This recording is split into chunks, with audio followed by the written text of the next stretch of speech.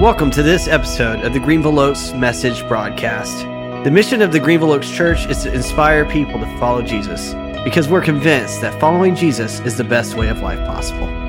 Find out more about Greenville Oaks at greenvilleoaks.org and connect with us on social media. We would love it if you could rate and review our podcast. It makes it easier for others to find us. And now, on to this week's message with lead minister Wade Hodges. Hello, everyone. Good to be with you today. Hello to everyone watching and listening online as well. So glad that you could join us today, and it's good for us to be able to be together in this way. Happy Mother's Day. Hi, Mom. Happy Mother's Day to you. Thanks for watching. We'll talk about the sermon afterward. If you would, please turn in your Bibles to Philippians chapter 2. I want to jump right into this. We'll be in Philippians chapter 2 starting off, and then we'll end up in some other places as well.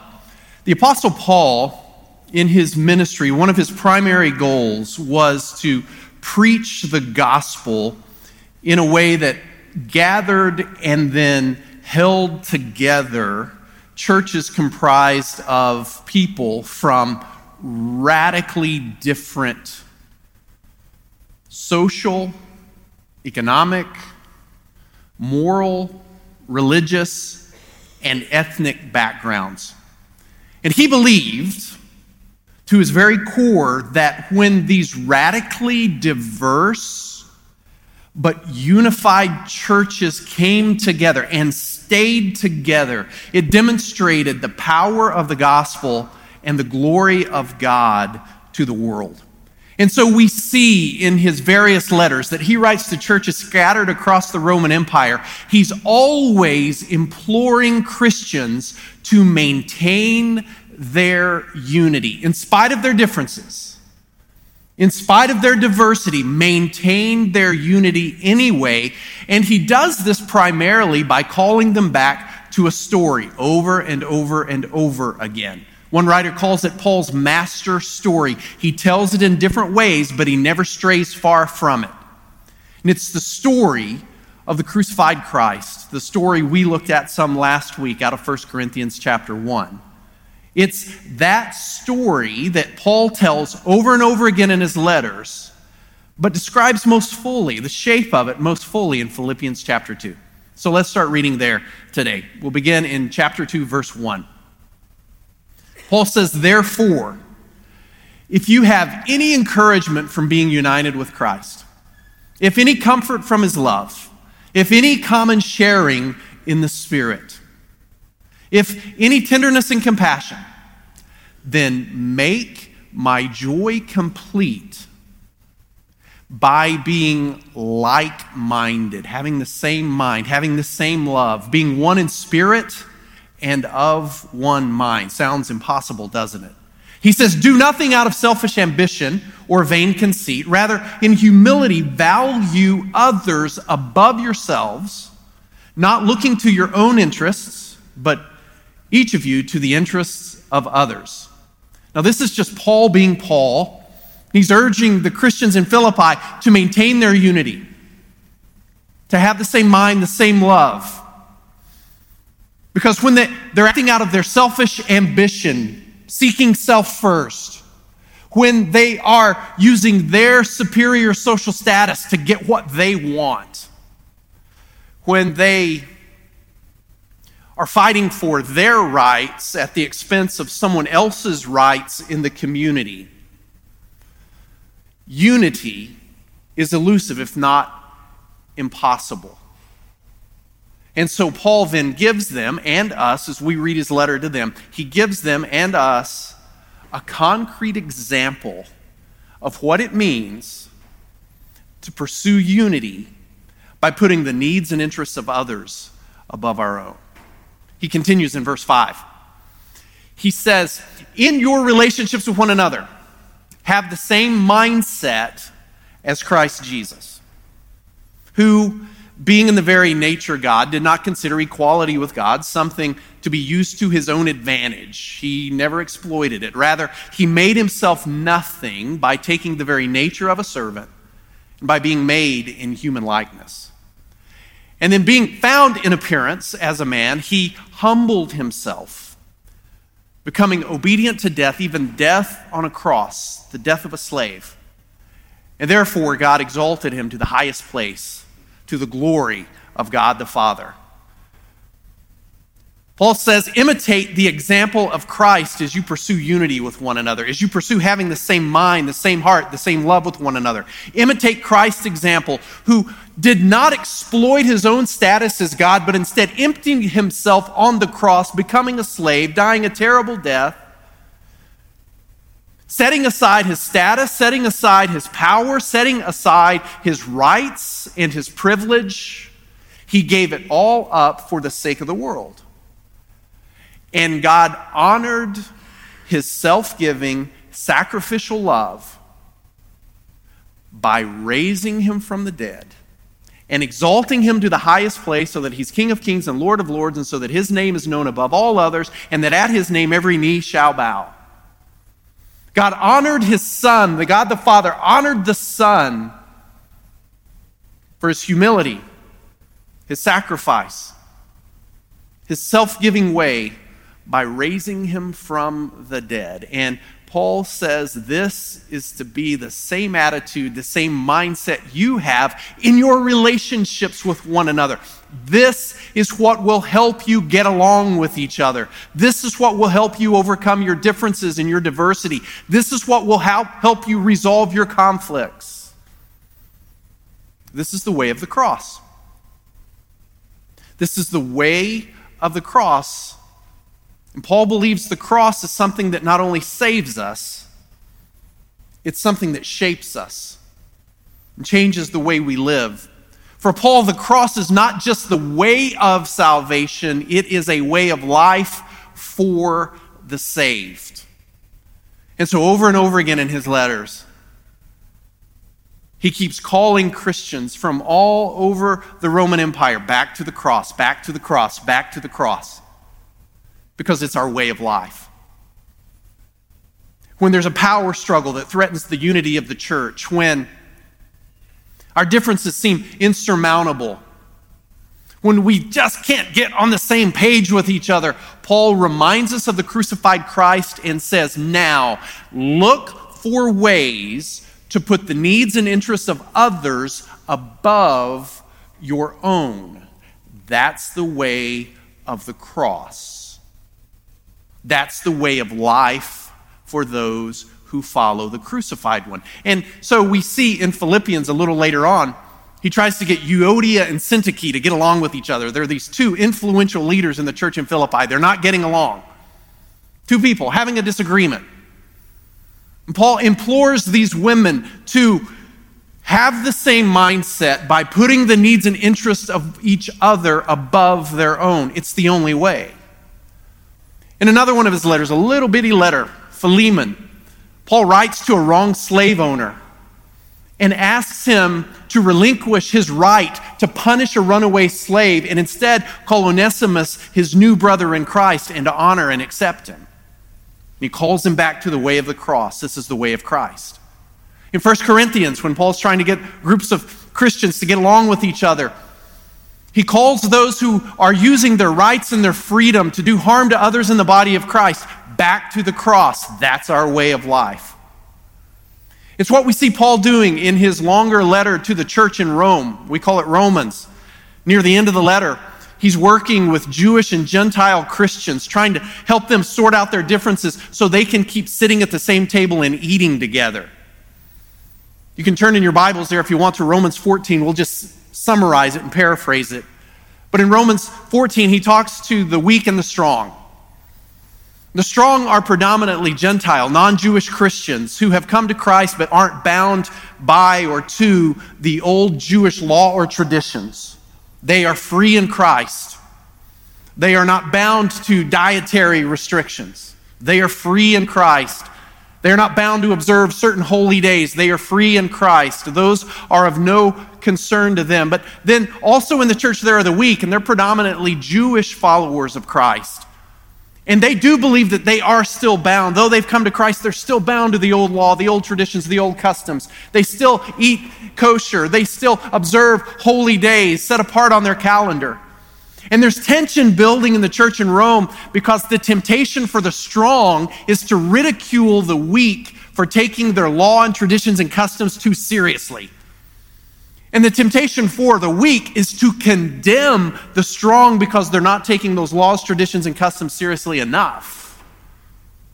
And the church is in danger of, instead of coming together at a common table and eating with one another, they're in danger of splitting and eating at separate tables. Paul won't have it. He wants them all together at the same table because that honors God and glorifies God and honors the gospel. And so he says in the latter part of chapter 14 to the strong, with whom he identifies, by the way. If he had to pick sides, he sides with the strong. He says to the strong, when you come together with your weaker brothers and sisters, don't force anything on them. Don't ask them to violate their convictions or their conscience. Instead, set aside your freedom, set aside your right to eat whatever you want for the sake of your weaker brothers and sisters so that they do not stumble. Don't set up a stumbling block for them. And then he clinches his argument in chapter 15, of course, by coming back to the story of the cross. Let's pick it up in verse 1. So he says, we who are strong ought to bear with the failings of the weak and not to please ourselves. Each of us should please our neighbors for their good to build them up. For even Christ did not please himself, but as it is written, and here he alludes to his suffering on the cross, the insults of those who insult you have fallen on me. And then he says, may the God who gives endurance and encouragement give you the same attitude of mind toward each other that Jesus Christ had. That's an echo from Philippians 2. So that with one mind and one voice, you may glorify the God and Father of our Lord Jesus Christ. Accept one another then, just as Christ accepted you, in order to bring praise to God. That's the example. That's what he says keeps us at the same table together despite our differences. It's imitating the crucified one. It's putting the needs and interests of others above our own. Because when we as followers of Jesus demonstrate the self-giving, sacrificial, cross-shaped love of Jesus, we are also pointing to the self-giving, sacrificial, cross-shaped love of God for the whole world. The way of the cross is the way of life for those who follow the crucified one. I saw this teaching from Romans 14 and 15 come to life years ago when I was preaching for the Garnett Church of Christ in Tulsa, Oklahoma. On one Sunday, we had a joint worship service with another church that met at our building at a different time. Both churches were similar in size.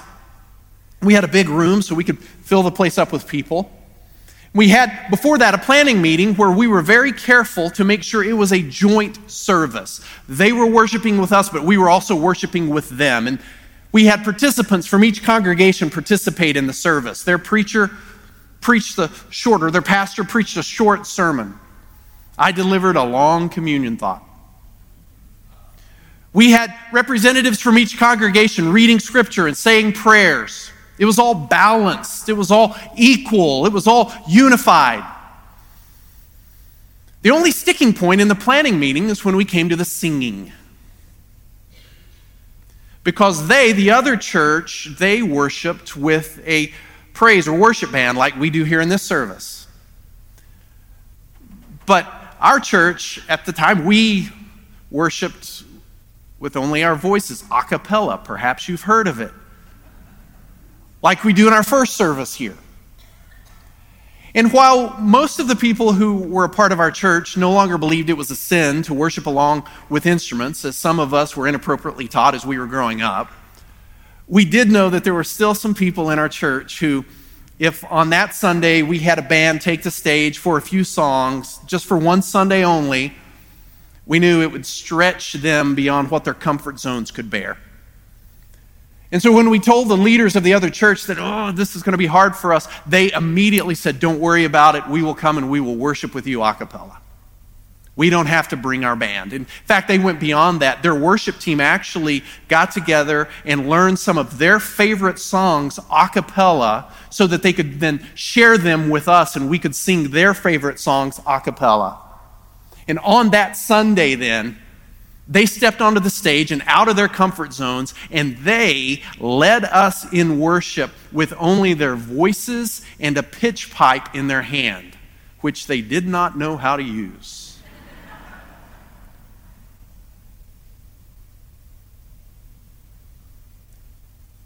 It was Romans 14 and 15 come to life. The strong, those who had more freedom, those whose consciences allowed them to do more than the weak, they set aside their freedom, they set aside their privilege, they set aside their customs for the sake of the weak, and they joined us in worship, and we joined them in worship. And I was humbled to be a part of a gathering where another group of Christians humbled themselves for the sake of unity. And God was absolutely glorified that day. Now, it's not hard to imagine how this teaching might come to life here at Greenville Oaks. There are all kinds of ways to apply the way of the cross.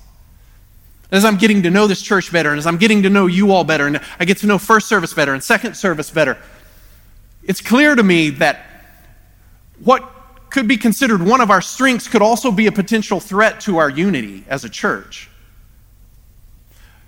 One of the things I absolutely love about Greenville Oaks is the diversity of ages we have here. It's one of the strong points, one of the attractive features of our church. Both services, multiple generations are represented. Now, let's be honest, first service, the average age is a little older, the average age here is a little younger, but by and large, there's diversity in both services.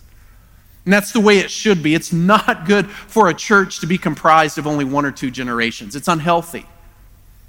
The more generations, the better, but also the more potential for disagreement, conflict, and division.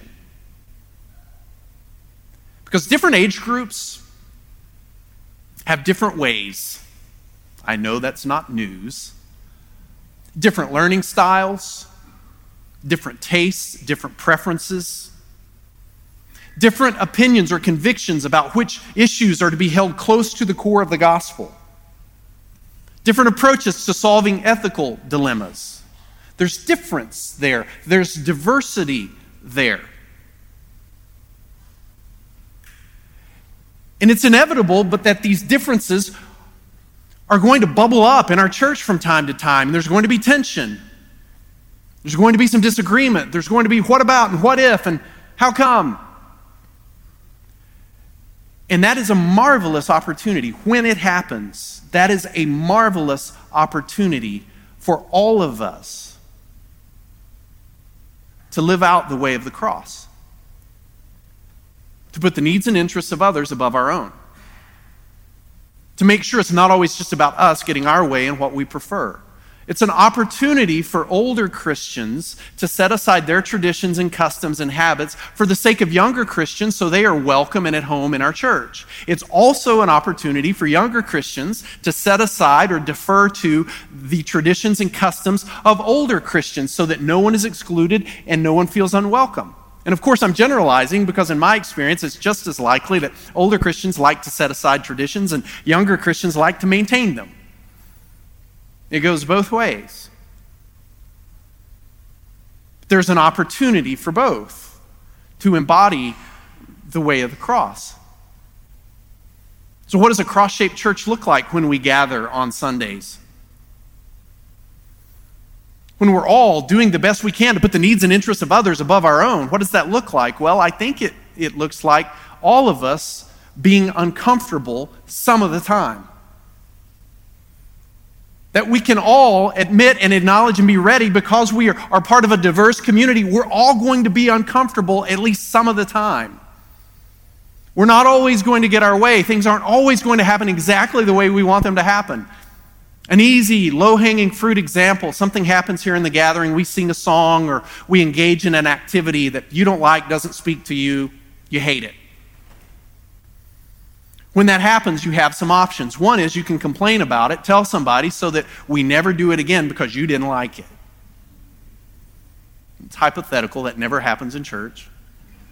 Or you can acknowledge, not my favorite thing we've ever done, but I assume it spoke to someone. I'm going to assume it helped someone, and I will be happy for them. Because I can guarantee you, I've been doing this long enough to know, when we're singing your favorite song, someone else across the room is hating it and hoping we never do it again. I've learned that not every sermon I preach is for everyone. So when someone says after the sermon, that one wasn't very good, and they do say that sometimes, hey, that one wasn't very good, I can honestly say, you know what, you're right, that may have been a stinker. Or it may have just been that sermon wasn't for you. Not today, it was for someone else, because in 3 minutes, someone else is going to come to me and say that's exactly what they needed to hear.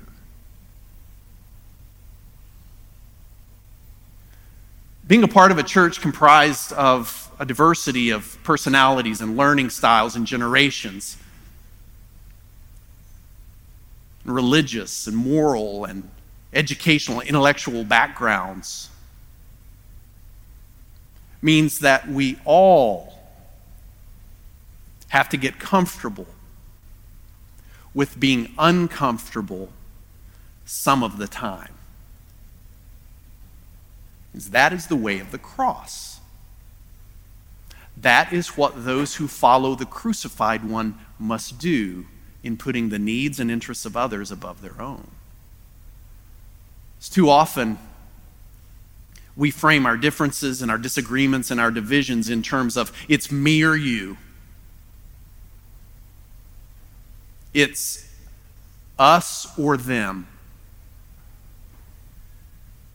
But the example of the crucified Christ teaches us to say, instead of me or you, how can it be me for you? Instead of us or them, how can it be us for them? The way of the cross is not me or you, it's me for you. The way of the cross is not us or them, it's us for them.